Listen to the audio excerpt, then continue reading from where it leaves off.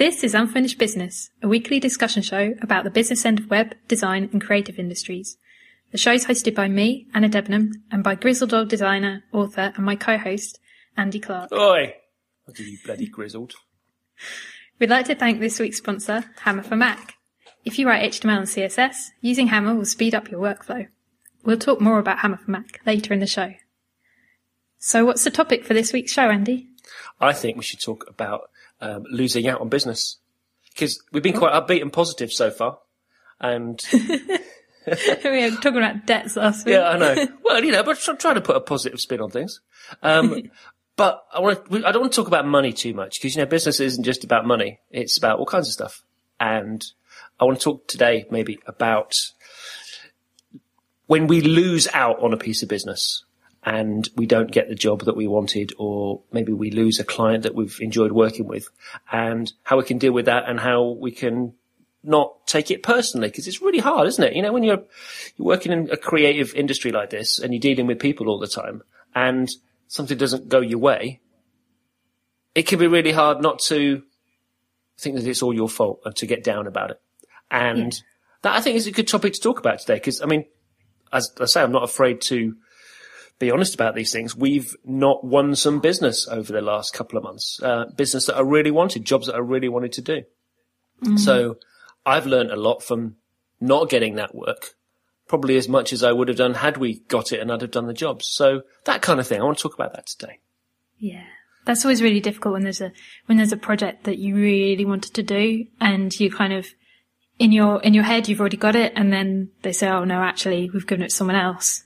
And yeah. I know. And it's hard, isn't it? Because I don't know about you, but you want to reach out and you want to ask them, you want to send an email or pick up the phone. But at the same time, if it goes a week or it goes a couple of weeks and you haven't heard anything, you play out all these scenarios in your head, don't you? Yeah. I've had a busy week though. I've been to Germany. How's that? I love my German clients. But I always have the craziest adventures actually getting there. I've been twice now to this particular client, south of Frankfurt. Mm-hmm. And the first time I went was back in November the year ago. And at that time, I always have these crazy adventures. At that point, I'd been flying around all over the place. I hadn't had a day off in a few months. Mm. And I'd been doing STV in Glasgow one week. I'd been in Geneva another week. I went to Oslo in another week. And it was literally, I didn't have a day free. So this is how it would work. My wife would make a package on my desk. So Sunday morning I'd wake up and I'd get into the office and there'd be like a pile of paper on the desk with my boarding cards, my passport, some foreign currency in an envelope, details of the hotel. And it's like, off you go. And this was one of them. I was doing some training with this client and all I knew that I was going to go to Frankfurt, but I didn't know any of the details about the trip. And to be honest, I didn't really know where Frankfurt was. I know it was in Germany, but I couldn't point to it on a map. Yeah. So anyway, I get there and I arrive at Frankfurt Airport and I wait for the shuttle bus to take me down to the hotel, which is, it's a little town like an hour's drive south of Frankfurt. And I'm completely disoriented. I don't know what, my mental state was really not that good. And I felt this amazing kind of sense of loneliness in a way, because I couldn't tell you where I was. I was in a hotel room and they all looked the same. Mm. And I just couldn't tell you where I was. And it felt really, really, really odd. So it's just isolating. I know, it was really isolating. So I get up the following morning and the client picks me up from the hotel and we're driving into the office and he says, oh, on the way to the office, we have to stop because I need to put snow tires on my car. And they do this thing in Germany, the crazy thing. And what they do, he drove into this big concrete multi-story car park, parked the car, and then we got out and we went into a little room, and it's just a little concrete room lined with lockers. And what you do is you lock your keys in one of these lockers, and then mechanics who have like a master set, they can come in, open the locker, get your car, do whatever they need to do with your car for the day. And then when you get home, when you get back to the car park, you can just open the locker and get your car keys, and he had, snow tires on his car. or while you're at work. So it's a really good system. Anyway, we get into this concrete room in this concrete multi-story car park in the middle of bloody Germany, and I didn't know where I was.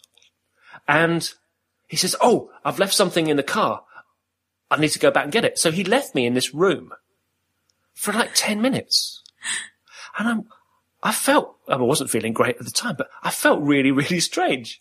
I felt like at some point, like Chechen gunmen were going to come in and kidnap me or something. It was like, I don't know what I felt really terrible. And, anyway, ultimately he came back.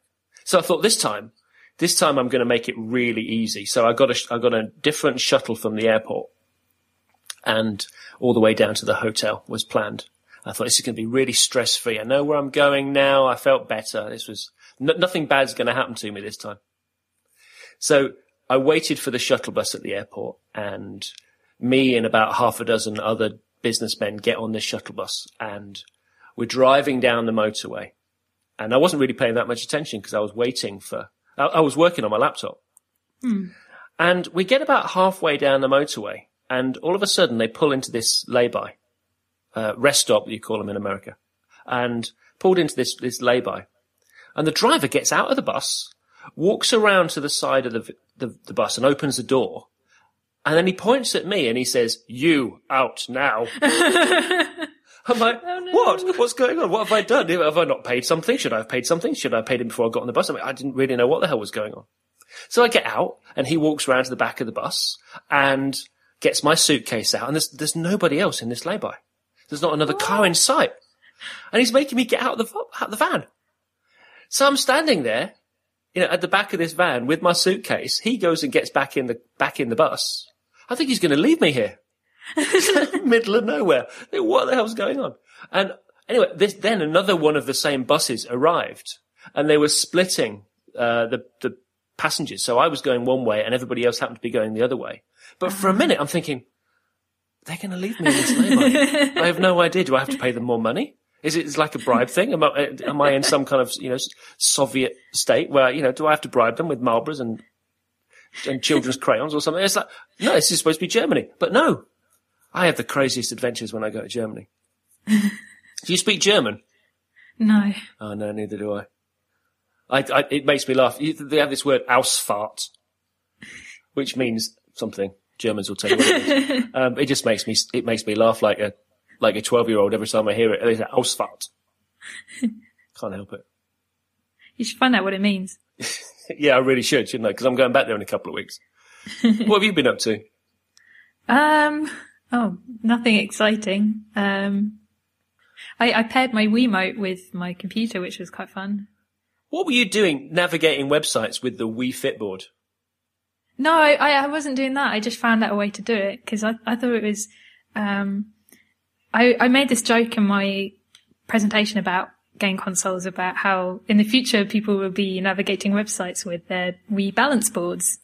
And then I found like a code library where you can actually do that, which I was quite surprised at. That's really cool. Because you could get fit while browsing the web. I hadn't thought of that. Standing up instead of sitting down on your fat behind like I do.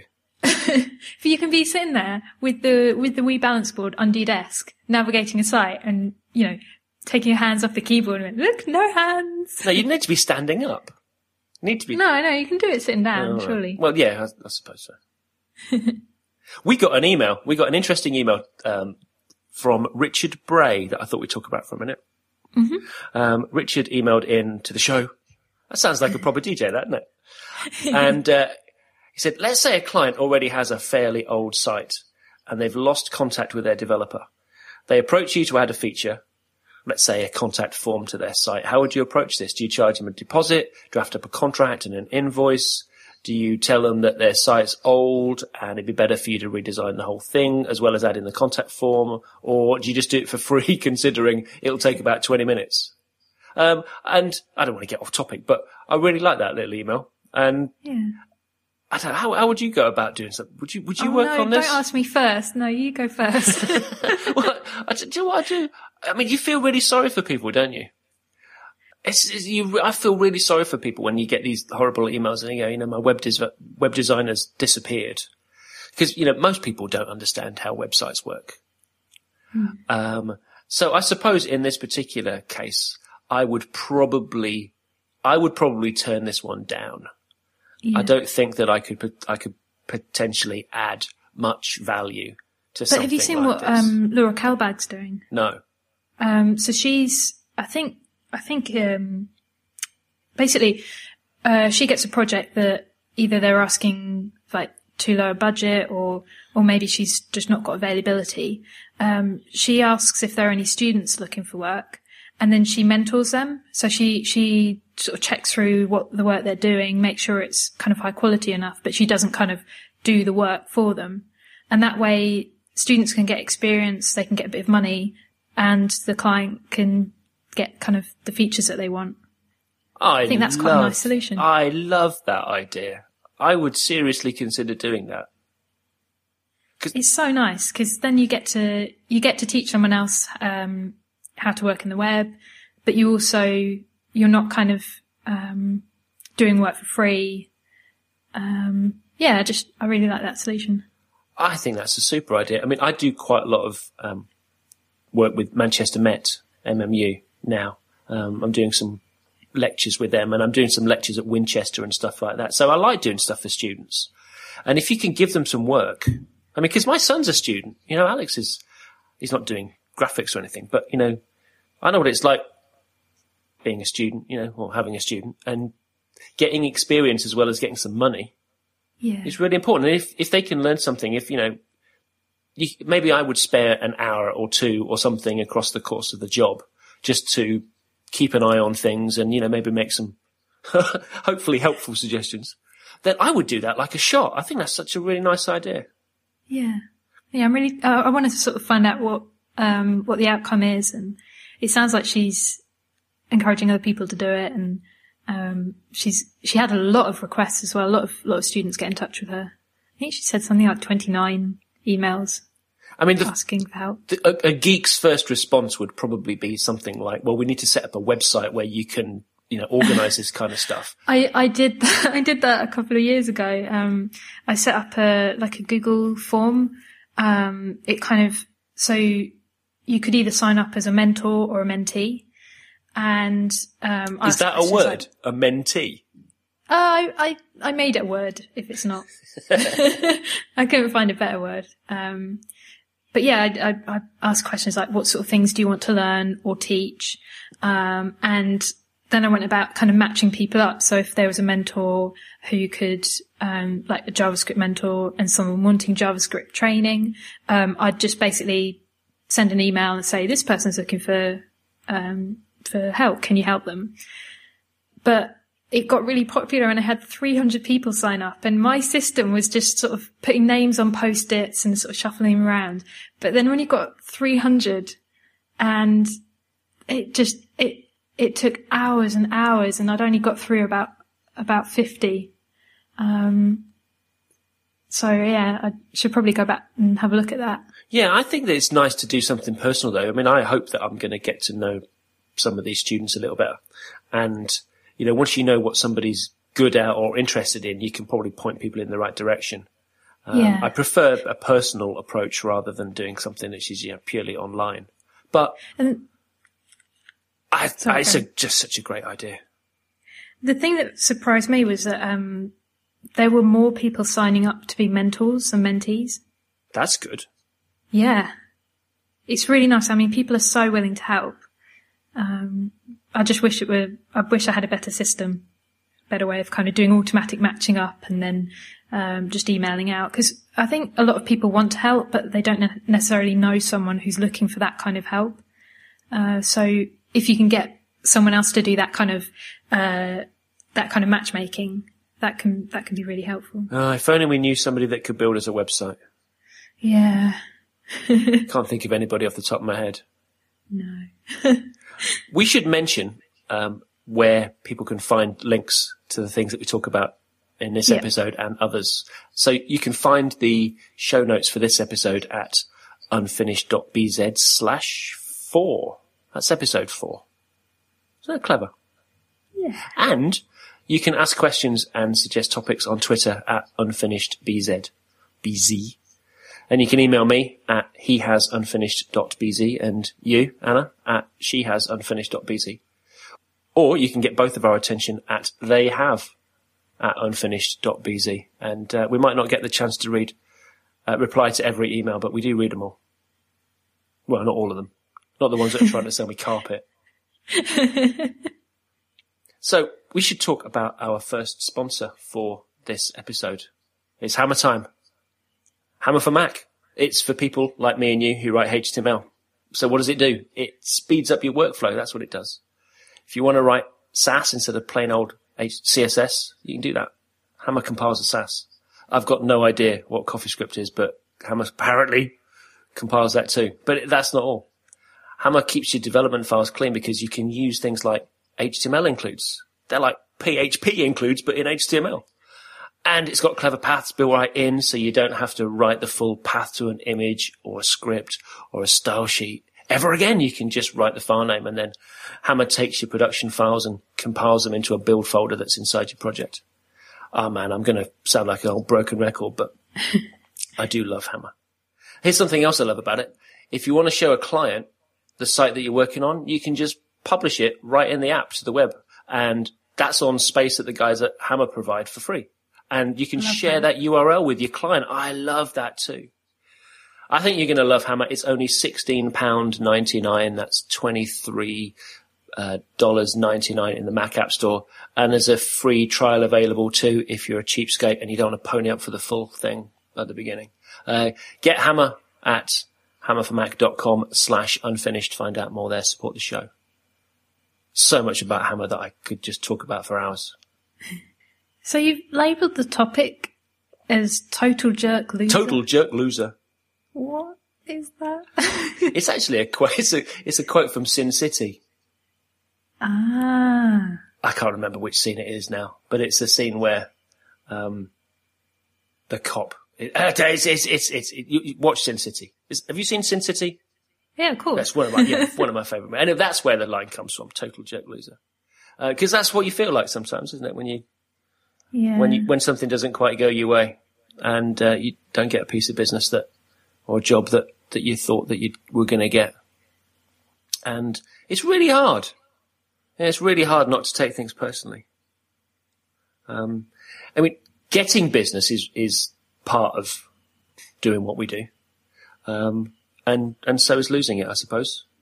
And it happens to everyone all the time. I mean, it bloody has to, really, because otherwise you'd end up with all the work. If I was going to get work all the time, I'd end up with all the work, which wouldn't be. And no one else would have anything to do. No. You'd just sit around drinking mojitos, which is what you do in Brighton, apparently, with your fancy coffees and your bottles beer or whatever else it is in Brighton that you do. But it's really hard. It's hard not to take things personally. I mean, I do this. I'm less competitive now than I used to be, but I used to be super competitive. And I suppose it was because I had a background in sales. Some of my first jobs after leaving art school actually were sales jobs rather than creative jobs. And I carried that with me for a long time. And, I used to work on commission. I used to sell things on commission. That was what I did. I used to get some crappy basic salary and then top it up with bonuses. And man, it makes you hyper competitive, that kind of industry. And I had that for a long time. So I would really get involved and enthusiastic in the sales process. And I used to take it really badly when we didn't get the work. And I would take it personally as well. And I think to myself, listen, I've told you the best way that we can do this job. You've explained to me what you want. I've given you my honest advice on how best to do the work, how best to, accomplish what you need to accomplish. And you didn't listen to me. You didn't listen. Is that something, did I do something wrong, or are you just not listening? It's hard. Sometimes it's like somebody doesn't believe in you. Did they not believe what I said? They went with somebody else. What did they like about him better?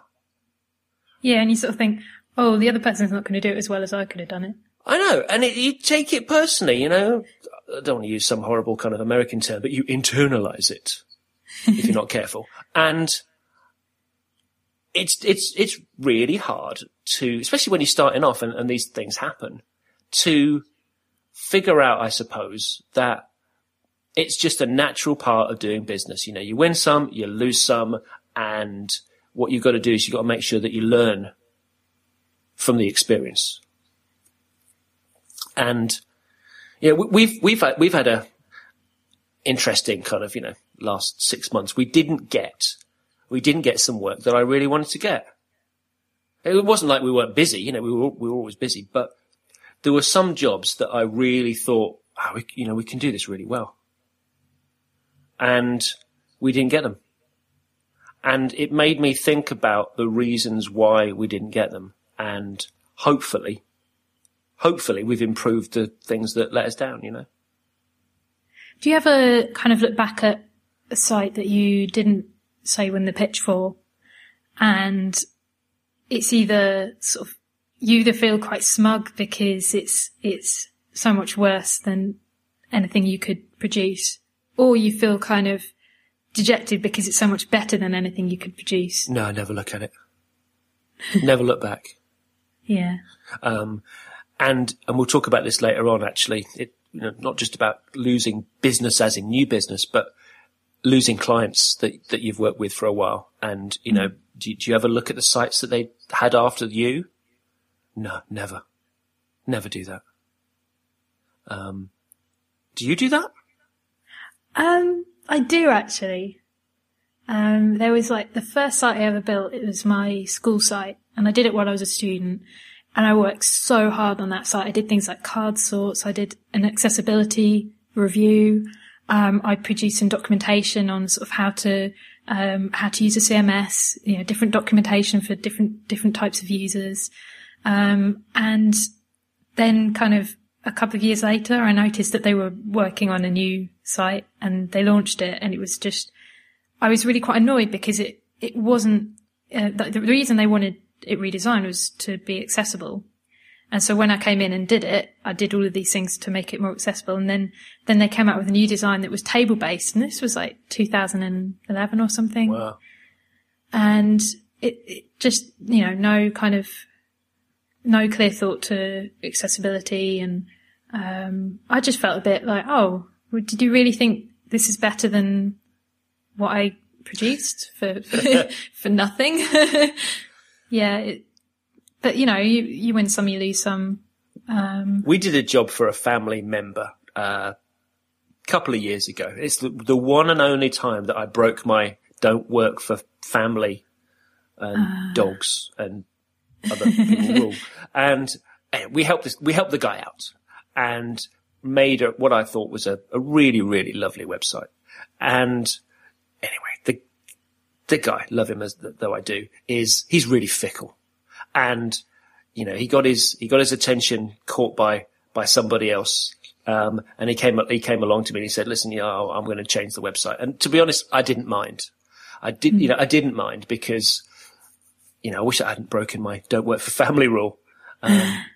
Anyway, so he gets this other site done, and oh man, is it a bag of bones. It's nowhere. I mean, you never look at a designer's, under the designer's stuff anyway. It just makes it difficult. It just made it difficult. What was I going to say to the guy? Because, I think we went down for dinner or something a couple of weeks later. I was like, did you have a look at my new site? And I went, no. Oh. No, I didn't. He said, oh, we should go and have a look at it. It's like, no, I don't want to go there.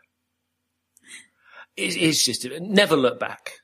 Yeah, I think that's a good policy. But certainly reflecting on what you did wrong is a good thing to do, I think. Mm. We had this quote for an app design. There was a developer, nice sounding guy, had a really interesting app that I think I would have used. I might still use it. And he's developing this app. He'd got what I think was about £10,000 worth of funding to do the job, and needed a whole bunch of things. He needed, development stuff. He needed some marketing stuff. He needed some design stuff. And I put a quote together, and turns out we were the most expensive estimate that he got. Mm-hmm. He was a lovely guy, very honest, very genuine. We could talk openly about things during the negotiation, but it was pretty obvious that we weren't going to get an agreement on that. Yeah. And I think our quote was something like it would have eaten up 2/3 of the guy's budget. So it wasn't like he was just being tight. It wasn't like he was trying to screw me down on price or anything like that. He had a legitimate reason for wanting to keep the design costs as low as he could. And, can't disrespect the guy for that. And, there was no way that we were going to reach an agreement. And he decided that he was going to go for another designer. And I think the whole thing, the new designer was going to charge him like £2,500, which was way less than I could possibly even get down to. There was no way that I could have either made it worth our while or cut it so that we could do the job in a time frame that made sense for both of us. Yeah. And the mature thing to do at that point was to kind of shake hands and part company and realize that, you got to do business which is good for people on both sides. And we would have done him a disservice by taking that work on. I could have slashed the price and we could have done it in a few days or tried to do it in a few days. It wouldn't have been a good job. And that's something to learn from, knowing when to walk away. But I didn't feel bad about that. Yeah. I didn't feel that he was saying to me, listen, you're just too damn expensive. I'm going to go for some cheaper guy, or I think I'm going to be able to get the same quality. It was like, he was very open about the whole thing. And I didn't walk away from that deal feeling bad about not getting the job. Yeah. And I don't think you should. I mean, there's always going to be times when you have to walk away, and you shouldn't feel like you've made a kind of, that's a bad thing, because that always happens. Well, the last thing that I would have wanted to do really was to take on a job, even on a tight budget, and not give it, or not be able to give it my full attention over the time that I think it would have taken to do it properly. Yeah. And, we parted company on good terms, and I'd be really interested to see what he comes up with. Never burn your bridges. That's one thing. Oh, yeah. Never burn your bridges, because at some point or another, we might do some business in the future, and that's important. Mm. There was another one. There was a client, again, up north that was developing an app for students, web app for students. And I spoke to them over a couple of weeks, and, because Alex is at uni, and it makes me more aware of kind of student issues. Yeah. And this app was designed for students, web app. And I just love the product, and I really liked the ethos of the company too. And they had a quirky way of doing things, which I thought worked really well with our quirky way of doing things. And I thought we were going to get the job. The money wasn't an issue. I quoted them our regular rate, and at no point did they get sticker shock. They didn't go, oh, blimey, that was expensive. I mean, the guy actually said to me on the phone, he said, you were at the top end of what we've been quoted, but that's why I'm not giving you the work. Mm. That's not why I'm not giving you the work. And it turned out that it was about design aesthetic. He had spoken to lots of designers, and he'd found somebody that he thought had a style which matched the mental picture that he had in his head. He kind of, how you always bring your own ideas to how something's going to look, even if clients can't describe it or articulate it well. They kind of have a mental picture as to what they think, which is why they can go, it's not what I was thinking. Well, you didn't. Yeah. And it turned out that the person that he chose had a design aesthetic that he demonstrated through his portfolio that was way closer to what the client wanted than what we had. Yeah. And again, I didn't feel bad about that. I didn't feel as if, he didn't like my work as much as somebody else's. Because it's a matter of taste, isn't it?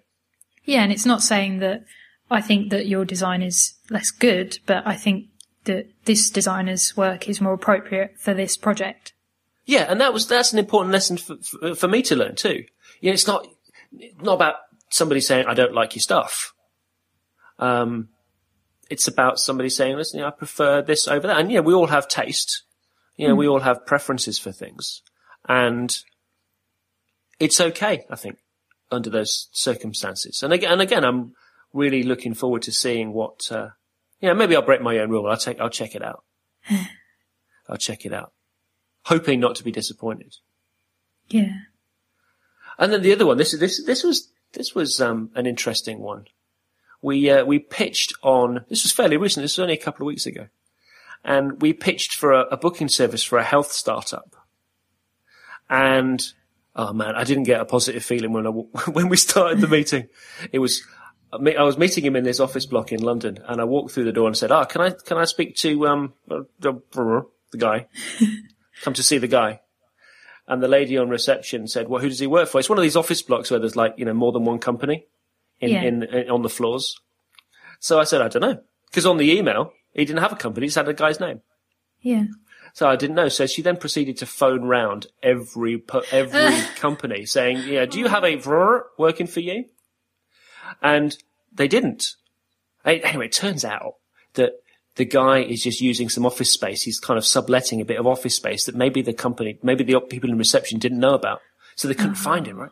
So I'm about 15 minutes early, and I'm waiting for this guy to show up. And all the time, the ladies on reception are giving me shifty looks. They're like, oh, you're just coming in here because it's cold outside. And then she said to me, I'm sorry, you're going to have to leave. Oh, wow. And I'm like, I'm sorry? She went, well, yeah, you can't just sit here. The guy that you're meeting doesn't work here, so you just have to leave. I'm like, do I look like a vagrant? I'm sitting there with a, nice shiny Mac. Grizzled old designer. Oh, yeah, I must have been looking pretty darn grizzled. And so she threw me out. Oh. And so I phoned the guy and said, can you come and rescue me? And anyway, he brought me in. So it didn't start off on the best of on the best of things. I didn't get a positive feeling. Yeah. And then it went down quickly. It quickly went downhill from there. It got even worse. And it wasn't one of those meetings that went well. Yeah. And, often, there's a spark, or you can see within a couple of minutes of meeting somebody whether or not you're going to get on. And completely. I was feeling on the defensive. It was like he was interviewing me, which of course is exactly what he was doing. And, that's what a pitch is usually about. But I suppose I haven't really had to do that so much. And then he wanted to see some work that we'd done that was similar to what he wanted. Right. And we haven't got any. It's like that thing, I used to joke about this, but, you get a client on the phone that sells screwdrivers, and they say, can you show me some other work of sites that you've done that sell screwdrivers? In a Yorkshire accent. And it's like, because they think that you've got to have done something that's exactly the same as theirs so that they can compare it. Anyway. That out there's someone specialising in websites for screwdrivers. Yeah, that's me, actually. Anyway, so the guy wanted to see some stuff. And, to be honest, I'm totally open about this. Most of the stuff that we've worked on for the last couple of years has been quite corporate. Under NDA, a lot of it. Mm-hmm. And most of it isn't launched yet. So actually, in terms of our portfolio, it was a bit thin. And most of the people, we've done really well over the last couple of years, but it's been people that have known us by reputation, and they'll have seen or spoken to somebody that we've worked with, and, we get hired. I mean, that's why we're doing a lot more work in Geneva, for example, because of, the guys at ISO. People talk to people. But of course, it doesn't work in that situation. And our portfolio, it just wasn't compatible with what the guy wanted. Yeah. And then I think his polite email was something like, we're going off in a different direction. Thank you very much for your time. And I did feel bad about that. I did feel that I'd let myself down, and I probably wasted his time as well, to be honest. Why? Well, I know that we could have done a really good job, and I know that I would have really loved actually working on that project, but I didn't show it. I couldn't demonstrate it. I think what you were saying about your kind of gut instinct, that's so important. So many times I've had a dodgy feeling about a client or, you know, a project. And so often that's turned out to be true. And now I kind of, you know, sometimes I'll get a really exciting project in and I'll know this is a good one. And it turns out it is. And I think you've got to trust your gut. Yeah, I just came away knowing that we need to concentrate on our portfolio better. Right. More, and we need to be better at presenting our work. Well, I guess if you've been kind of relying on your reputation, you don't maintain that portfolio. It's just a bit of a waste of time. Well, you know, I put up that Stuff and Nonsense site in a weekend. I mean, I know that Josh did those amazing illustrations, but the rest of the site, I put the whole thing together in like a weekend. And the portfolio is a very lame part of it. You know, there's a few kind of carousel items and that's it. There's no case studies. There's no detailed design descriptions about what we did or anything else. And it taught me a lesson. It taught me that actually we need to focus on that kind of stuff. We need to talk about that in a whole new show. Yeah. I mean, there's so many things like, how do you, as a developer, show a portfolio? Because often I'll put up screenshots of the site that I've worked on, but I haven't designed. You know, designers designed that. And people keep asking me for design work. And I'm not a designer. These are just screenshots of sites I've worked on, you know, that I've done the front end code for. So yeah, I'd like to talk about that in another show, about building your portfolio. Yeah, it's funny. A few years ago when we had a part of an e-commerce business, I'd say probably 70-80% of the work that we did was e-commerce. And the stuff that was on the portfolio was e-commerce. So most of the inquiries that we got were e-commerce. And now most of the inquiries that we get are large corporates. And all of the work I do at the moment is sort of education. And it's not intentional. I don't go out seeking work in education, but people know that that's what I've worked on before. I know. And you tend to get asked to do the work that you've done. And that's something I need to make sure that we broaden, our portfolio. Yeah. And well, you could go down a narrow route. You could say, I'm only going to do e-commerce sites because that's what I'm really good at. You could do that. I can't think of anything more boring, actually, than doing e-commerce. You like doing kind of a bit of this and a bit of that. I like the variety, I do. But the thing I kind of learned about this, with this last particular client, was that not only do we need to be better at presenting stuff on the website, so Sue, our new designer, is working on some lovely new portfolio pages, which is, you know, long overdue. We've got to be better at that, but I've got to be better at presenting the work. And I consider myself to be a reasonably good salesman, but on this particular occasion, I mean, I didn't have anything to show the guy, but what I did show him, I did it in a really kind of like lame way. So I've been thinking about how do you present your work better? Is it better to, put a lovely kind of art directed PDF style keynote thing on an iPad? And demonstrate things that way? Do you produce something which is, you know, maybe in iBooks Author, so that you've got this kind of interactive thing? Oh, yeah. You know, that kind of stuff. It's really made me think about how to present work, because I usually do things by kind of blunt force of personality, really. I don't mean. And did you feel really prepared to give that? No. Did you expect that you were going to have to sort of show up for your portfolio, or did you think it was going to be a more kind of informal meeting about what you might do for them? No, I thought that it was going to be another informal chat, and I thought that I'd be able to talk about process and about some of the things that we're involved in that I think that make working with us different. And the guy was focused on the shiny. Yeah. And that was perfectly okay. And I didn't have shiny to show him. And that's something that I know we need to improve on. I mean, I think that personality, I don't mean celebrity, because that's crap. You know, I never get work because how many followers on Twitter I have, or, you know, speaking at conferences. I never get work based on that. But I do get work based on the fact that I can talk quite passionately about the way that we work on things. And it's done me okay. And it's got us some nice names, big names too. But it doesn't work for everybody. It didn't work for this guy. Yeah. And I need to get better at that.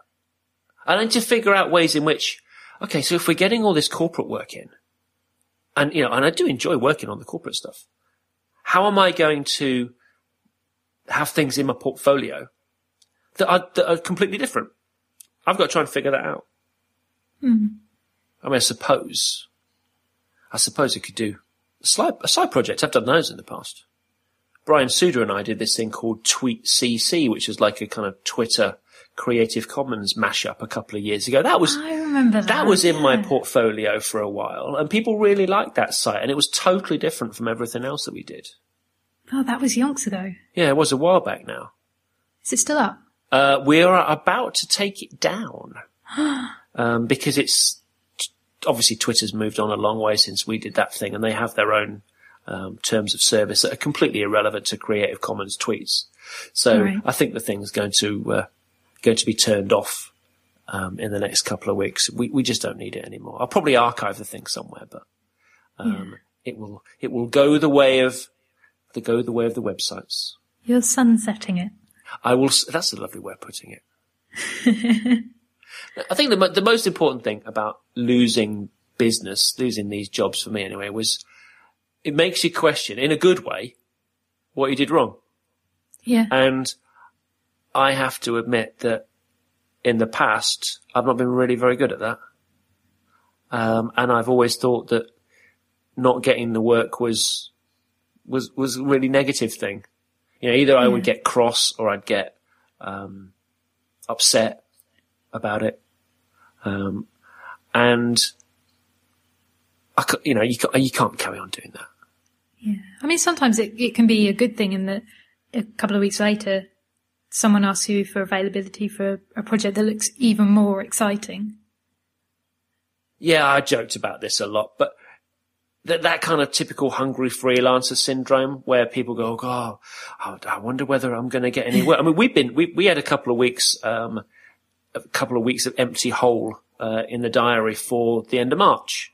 Yeah. And, you know, it's not exactly like, you know, the wolf's at the door, but I would have liked to have filled those weeks. And all of a sudden today, client comes along and says, we've got some budget which we need to clear before the end of March.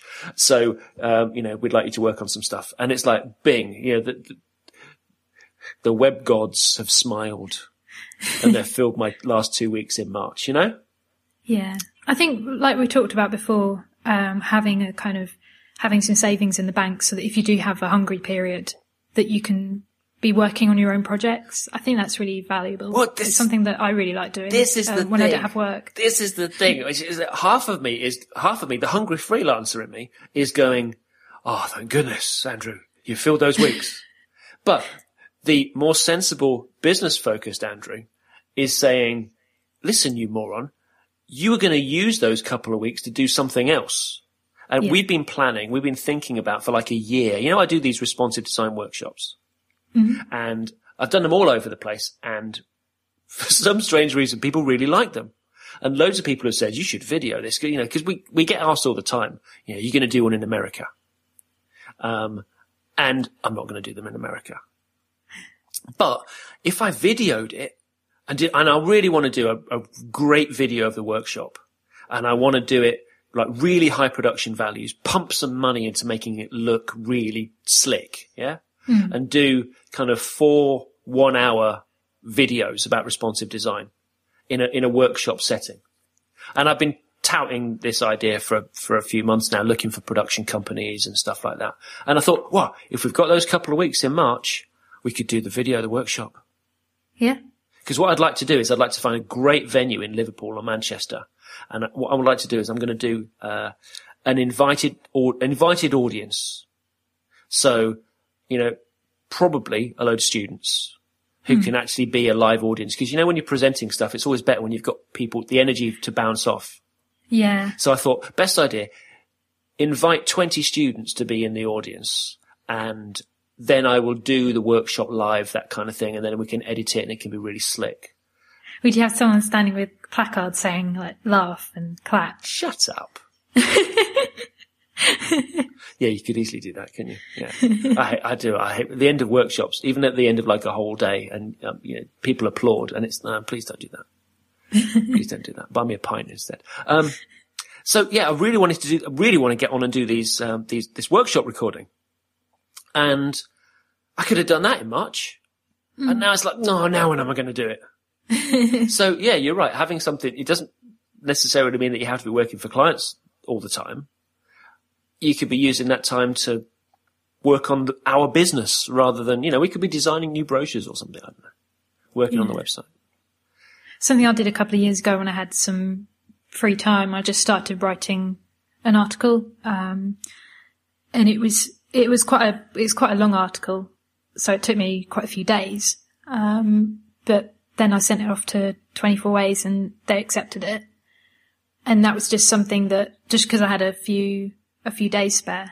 And then that helped me get more work. So it's kind of like, it might seem like you're not really doing anything, but I think it's so much better than just taking the days off. And, I'd have much preferred to be sort of playing on Xbox or something. But if you use that time productively and fill it with things that you can't do when you're doing client work, things like accounting and, marketing, that's so much better than just taking it off as holiday, because either way you don't get paid for it. Well, but what are you going to do? By doing it, you're going to sit and watch daytime TV. Oh God. This is the thing. You see, people always talk about freelancers and working from home and all this kind of stuff. It's like, and they suspect that it's hard to keep motivated because you're going to get distracted by watching daytime TV. It's terrible. But you know what? I think that actually people are really motivated. You're doing that kind of stuff. It's like you're not just sitting there idle. I just think that spending the time to improve things, and you don't have to be busy all the time doing client stuff. And I've learned that based on this feedback of not getting this work, that I need to improve on things. And if I can find some time now to work on that, then it'll be a good thing done. Mm.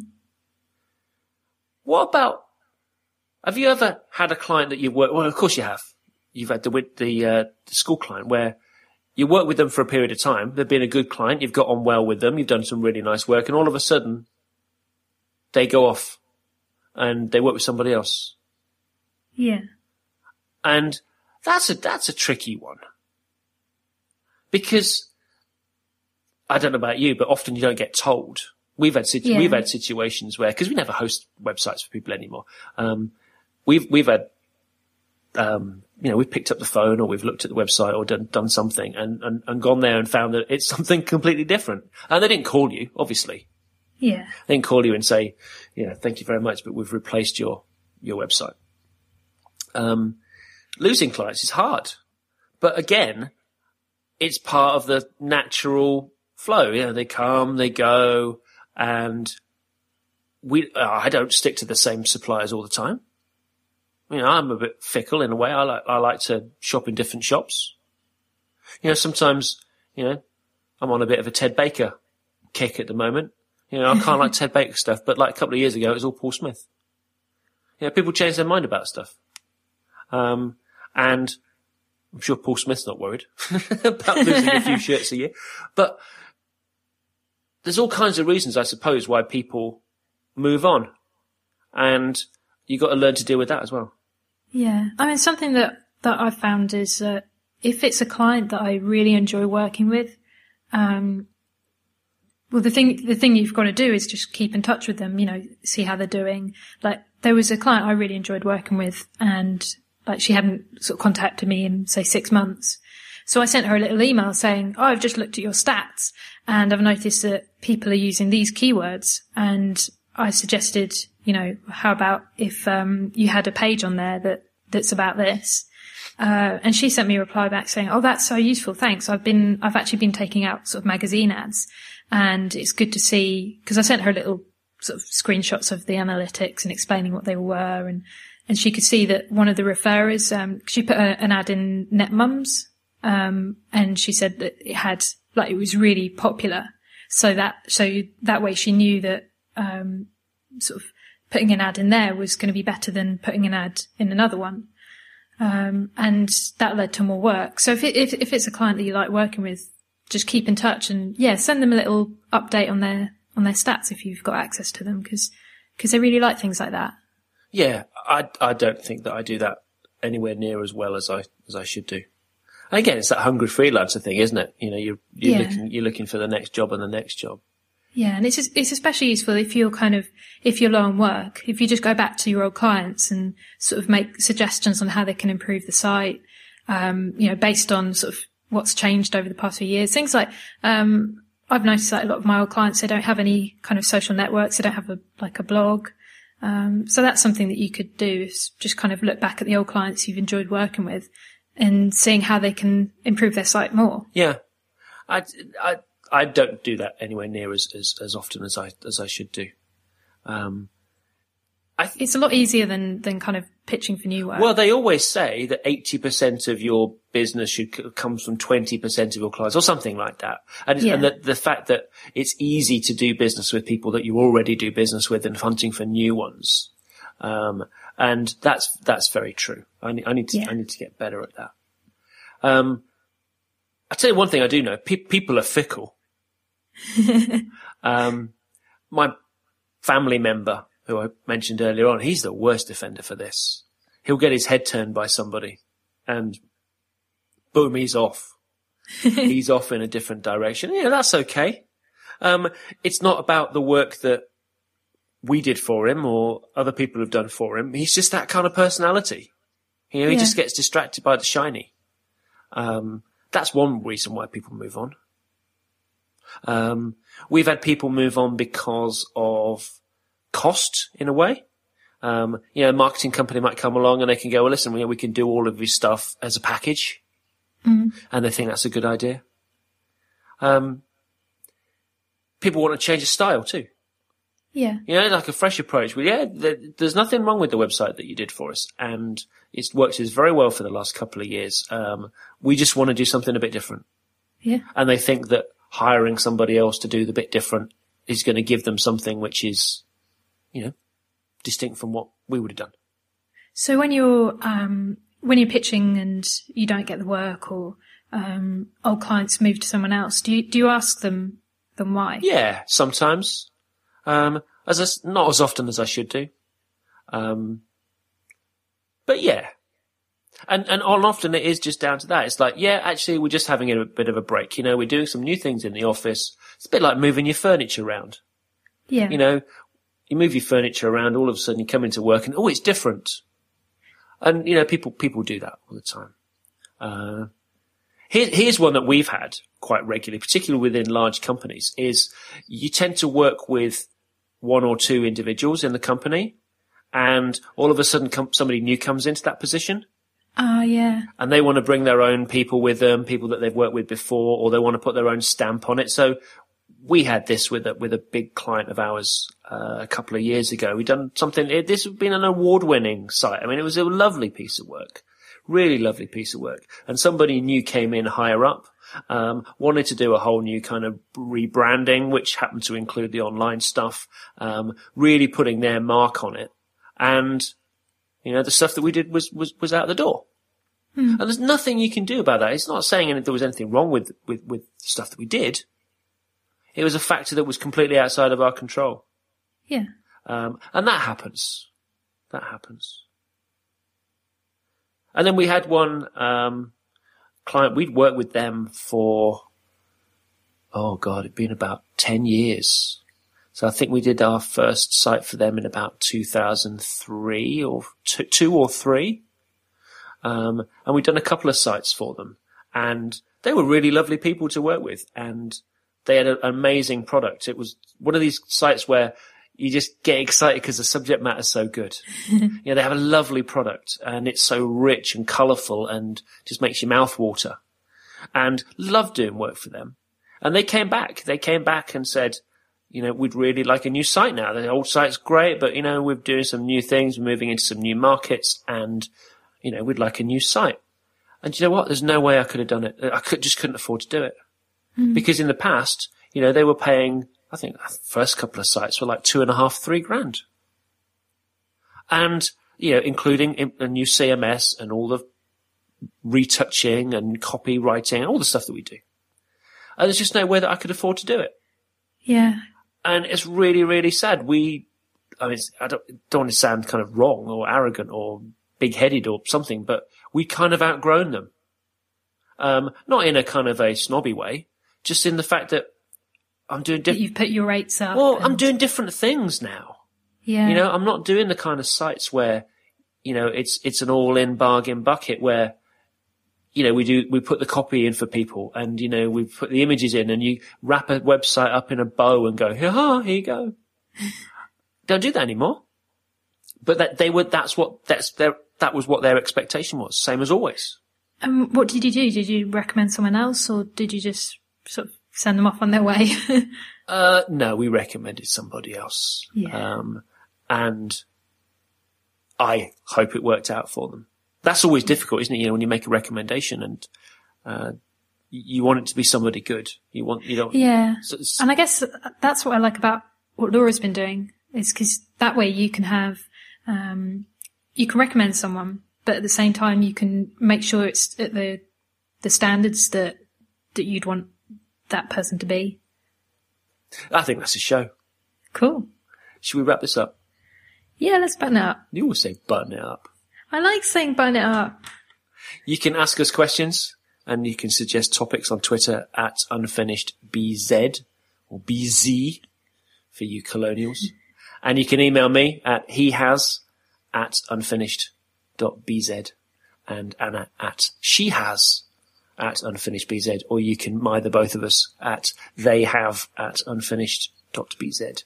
And you can follow me on Twitter. I'm at Malarkey, and Anna, and she's Anna with the _ Debenham. Don't mock me. We'd like to say thanks again to our fantastic sponsor, Hammer for Mac. And you can support us by supporting them by going to hammerformac.com/unfinished. And you can find all the links that were mentioned in this episode in the show notes at unfinished.bz/4, the number 4. See you next week. See you next week. I think that, Got